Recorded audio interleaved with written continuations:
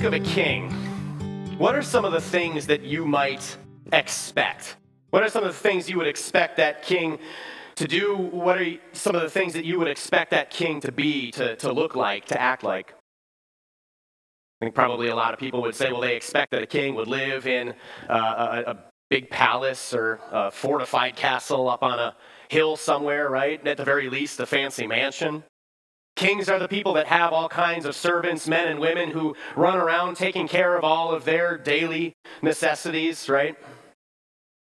Kings are also those that maybe lead the charge into battle, or at least raise up armies and send them into battle in order to protect their borders from enemies, and thus are also responsible and expected to provide peace, safety, prosperity for the people that live within their borders. I think maybe when we expect certain things from a king, we might expect them to maybe not be necessarily loved and adored, but at least to be people of power, people that are worth a healthy degree of respect, right? Maybe even fear. Why? Because if I cross the king, if I cross the ruler, things might not go so well for me, right? He might use his power against me. Right? There are a lot of things that we might expect a king to do and to be and to look like. Well, today, in our final message from this series, Worthy is the Lamb, we are going to see a king in Jesus, only he is not like other kings of this earth. Jesus, we are going to see, is an entirely different class of king. He's a king that is not only worthy of our service and obedience, he's also a king who is worthy of our deepest love and loyalty. And so we're going to be learning about this king, our King Jesus, as we read this account of his procession into Jerusalem on this Sunday that we call Palm Sunday. And we'll read all of those verses from Matthew 21 right now. As they approached Jerusalem, and they here would be Jesus and his entourage of disciples and other people that have followed him during his earthly ministry. So as they approached Jerusalem and came to Bethphage on the Mount of Olives, Jesus sent 2 disciples, saying to them, "Go to the village ahead of you, and at once you will find a donkey tied there with her colt by her. Untie them and bring them to me. If anyone says anything to you, say that the Lord needs them, and he will send them right away."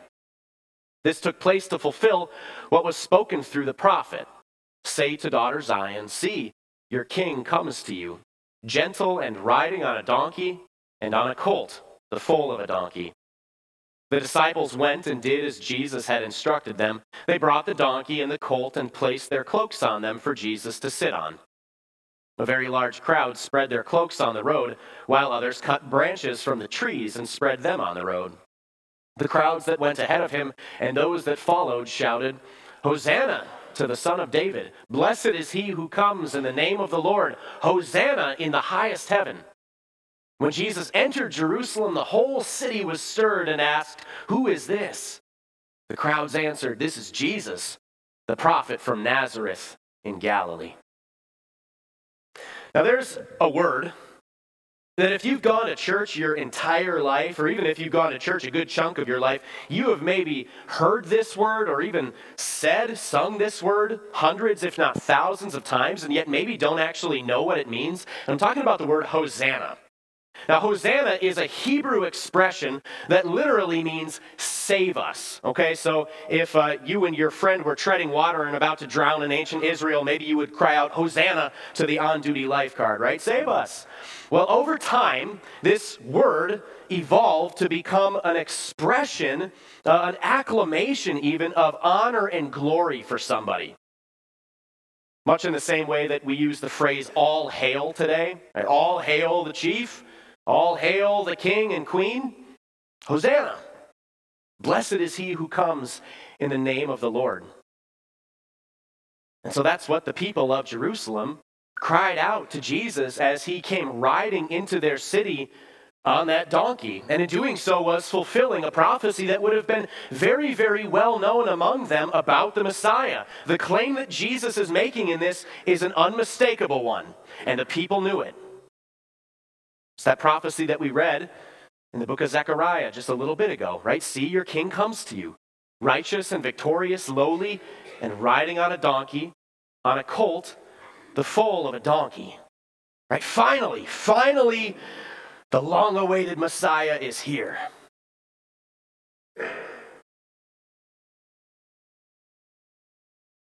How then, in just a few days' time, could everything change so much? How could it happen that these cheering crowds with their shouts of acclamation would turn so quickly to jeering crowds with shouts of condemnation? I mean, what gives? Like, why the sudden turnaround? So much of it had to do with what the people were expecting from their Messiah and what they were expecting Jesus to be and to do for them. You see, they were expecting that Jesus was going to be like other earthly kings, that he was going to come into Jerusalem, storm in, establish his own throne, that he was going to raise up an army around himself, and that he would then oust all of their Roman oppressors. They expected Jesus to be the kind of king who issues edicts, the kind of king who leads his armies in the charge, the kind of king who levies taxes on his people and provides infrastructure for them so that they can be safe and secure and prosperous. That's what they were expecting. And I got to tell you, if that were the king that Jesus had come to be, his timing could not have been any more perfect for it. Not only were they on the cusp of the Passover, a highly nationalistic Jewish holiday which saw many Jews from all over the Mediterranean world focused in on Jerusalem, but Pontius Pilate, their Roman governor, had also recently come to town. Now was the time to make a strong statement by either executing or at least expelling Pilate and the legion of soldiers that he kept with him. That's what the people were expecting. But their expectations were faulty and wrong. They were not expecting Jesus to be the king that he had come to be. And as the week went on, as the people realized this about Jesus, they turned on him. Right? When Jesus was not going to give them what they wanted, their loyalty came to an end. And that's because, and this is our first key point today, loyalty lasts only so long as expectations are met. And so if loyalty is based upon false expectations, if it is based upon unfounded expectations, like those Jews of Jerusalem had for Jesus, that loyalty is doomed to falter or to fail altogether. Now, my question for you today is a simple one. Do you have faulty expectations of the king? Have you built up, and maybe you wouldn't outright state this, but have you built up in your mind and in your heart some picture of Jesus that he simply has not told you to expect? Have you built up some image of Jesus who will do things for you that he simply has not promised to do? Scott did. Now, Scott was the kind of guy who went to church his entire life. He sang the hymns to Jesus. He prayed the prayers to Jesus. He even led a Bible study or two about Jesus. But then one day, Scott's wife plainly told him that she didn't love him anymore. And when she subsequently divorced him and took the kids with her, his use for the king came to an end. Why? What was the problem? Scott had a faulty expectation of Jesus, namely that people who worshiped Jesus and who were faithful to Jesus as he was, well, that Jesus ought to ensure that such people have happy and blessed home lives, right? He was counting on Jesus to continue providing the domestic bliss that he enjoyed, and when that was gone, his loyalty to Jesus was gone too. Do you have faulty expectations?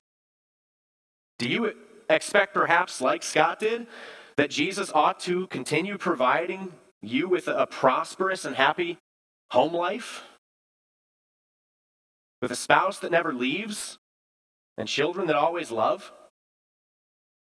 Or do you expect perhaps that worshiping your king means that you should be able to have a secure financial picture in life, right? A secure job and always able to pay the bills on time, that you won't struggle with money? Maybe you expect that Jesus should almost be like the guarantee against terrible illnesses, personal crisis, or the premature death even of somebody that you love and care about. Do you expect these things from Jesus? Do you expect perhaps that your king will overlook what he plainly calls sin? As though he should just be fine and dandy with whatever choices you make, that he should be all right with whatever sin you decide is okay for your life in your circumstances? Or at least maybe that he should let you hang on to a couple of the little ones. You see that the big ones are taken care of, but do you expect that he'll let you hold on to one or two of them, those things that you just don't want to let go of? I gotta say, that's what a lot of people expect out of Jesus nowadays. All of the love and none of the law. All the grace without any of the hard truth and cross. Not only has Jesus not told us to expect this, he tells us that's the exact opposite of what he wants for his people. Do you have faulty expectations? If you do, and if you hold on to those, you can ultimately only set yourself up for disappointment. Even worse, the possibility of turning your back on your king altogether. I want you to be clear here.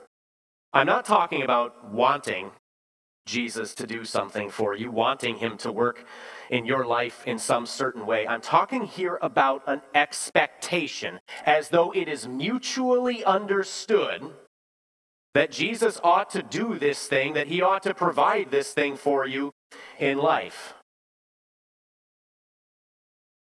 Because if we expect as a right what Jesus simply has not promised to give, as those people of Jerusalem did, it can only cause us to doubt his love, his goodness, or his power. Possibly all three. Really, there's a deeper issue here underneath the surface problem. And it's that we are all people of divided loyalty already. Right? There's a very real part of me called the sinful nature. Sometimes we call it the sinful flesh, that does not want anything to do with Jesus being my king. That sinful flesh does not want to be loyal to Jesus one little tiny bit. And so I will set up all of these expectations about how my life should go, and then I will expect that Jesus ought to see that they happen, at least that the really big, really important things are mine. And then when those expectations are not met, my divided loyalty shows itself for what it is. My true colors, so to speak, will come pouring out of me in all kinds of bitterness and resentment at life, at God, perhaps even into an abandoning of that one true king altogether. We need to be aware of this, because the reality is you would not be the first person to say goodbye to Jesus because he didn't meet your expectations of him. We need to be aware of this because Satan is constantly trying to use those false expectations against us to undermine that true king's rule in our hearts. Just as he did, again, for those Jews of Jerusalem that cried out, "Hosanna in the highest" on Palm Sunday, and then shouted, "Crucify, crucify" on Good Friday.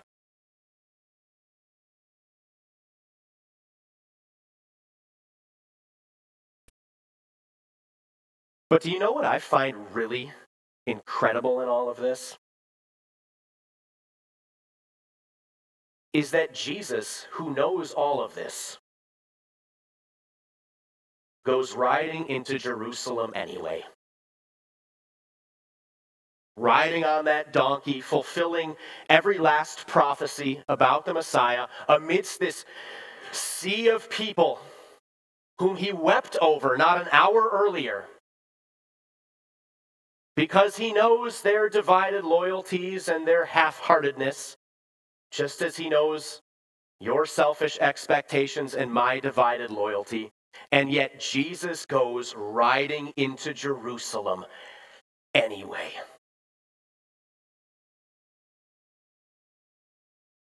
It's because Jesus is of a different class of king altogether, isn't he? Christ's loyalty remains even when the subjects are disloyal. This sets him apart from every king, emperor, prime minister, or president, because even when the people revolt against him, his loyalty remains as unwavering as ever before. Because that is how great his love is. That even when their love for him dries up and dies, he remains fixed and firm in what he is going to do. The Son of David has come down from highest heaven. God Almighty has taken on the weakness of mortal human flesh. And why? So that the king can rescue the disloyal subjects from their own self-made destruction. And in the coming week, especially on Maundy Thursday and Good Friday, we will see just how far his loyalty for us will go. We will see the king betrayed, arrested, put on trial for fabricated crimes, convicted by false testimonies. We will see his face become wet with spit and reddened with the open-palmed blows of his accusers. And even though he has the power to destroy all of them with a single word, the king will remain silent, not even uttering a defense against those accusations. The king will then go on another trial before a second-rate governor named Pontius Pilate, whose puny power was limited to this backwater province called Judea. And even though Pilate himself would proclaim Jesus innocent, he would condemn Jesus to die as one of the guilty. This king will be made into a mockery, dressed in a filthy purple robe. He will wear no crown of gold on his head. Rather, it will be a crown of cruel and twisted thorns that his mockers will embed down into the flesh of his skull. And yet the king rides anyway. He rides to do everything that he has planned from eternity to do. To suffer every pain, to endure every agony, to brave every injustice, to grieve every sorrow, and then, at the end of it all, to ascend not onto a throne of iron or gold, but to ascend to a splintery and rough-hewn cross of wood, where the crowds would no longer shout Hosanna, but would jeer at him with taunts of, if you're the Messiah, why don't you come down from that cross and save yourself? But the king cannot. He will not. He is resolved. He is loyal. And so he will stay right where he is and die. The shepherd for the sheep who love to wander. The king for the subjects who rebelled. I want you to think again about those faulty expectations that the Jews of Jerusalem had for their Messiah. More importantly, I want you to think about some of the faulty expectations that may be lurking in your own heart, things that you expect Jesus to be and to do for him to truly be worthy in your mind of your praise and honor and devotion. And then I want you to consider that those expectations utterly pale in comparison with the king that Jesus actually came to be. You see, Jesus doesn't meet our expectations. He's way too good for that. No, Jesus exceeds those expectations by far. And here's the kicker. Those people expected that he was going to ascend to a throne, that he would then rise up in power, that he would use the armies that he called to his side to expel all of those Romans. Instead, what did Jesus do? Something that no king has done before, and that no other king ever will. He rose up to a cross and died there. And then he rose again from the dead back to life again. I mean, if you want to talk about exceeding expectations here. And Jesus does this not just to deliver his people from the hands of some temporary political enemies. No, he does this to deliver you and me from the hands of our eternal enemies, the enemies of our very souls. This king that we killed died so that our guilt, the guilt that crushes our consciences, would be wiped out for good. This king brings to us a new home at our Father's side, in place of the old hellish home where Satan was our cruel master. This king breathes life into our dead spirits, spirits that were dead in transgressions and sins. That is what this king brings to you and me, even promising that one day he will raise our bodies after they have been dead and rotted away for hundreds or thousands of years. I mean, think of the very best, the very absolute best that any earthly ruler or government could ever give you. They might be able to lower taxes to a manageable amount, but you'll still probably struggle with money at times. They might be able to provide a relative degree of safety, but grocery store gunmen and break-ins still happen. They might be able to govern some order to the chaos, but car crashes and other freak accidents still occur. And you know what? Even if they manage to keep you safe and warm and well-fed for 80, 90 years, there is still a casket waiting at the end of all of it that has your name on it. But Christ, our King who rode into Jerusalem on Palm Sunday, he guarantees, and because he guarantees it, you can absolutely expect this from him and know with confidence that he will deliver.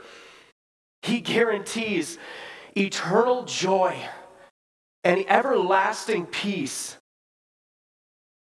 in those heavenly halls of our Father's mansion. Now let me ask you, is that king worth your loyalty? Is that king worthy of your praise, your devotion, your honor? Even if you don't get everything you ask for in prayer, even if you don't get some of the really, really big important things, that king is still worthy of your prayers, isn't he? Even if you wake up tomorrow morning and realize that your spouse is not going to be waking up with you, and in fact is never going to wake up again, that king is still worthy of your deepest trust. Even when that sin is pulling against you so fiercely, that pleasure that you so badly want to indulge in, that king is still worth your obedience. Even when you wonder why God hasn't lifted you up out of your anxiety or your depression, that king is still worthy of being your truest and best go-to source of comfort. That king is worthy forever and for always, because he is the king who gave up everything in order to give you everything.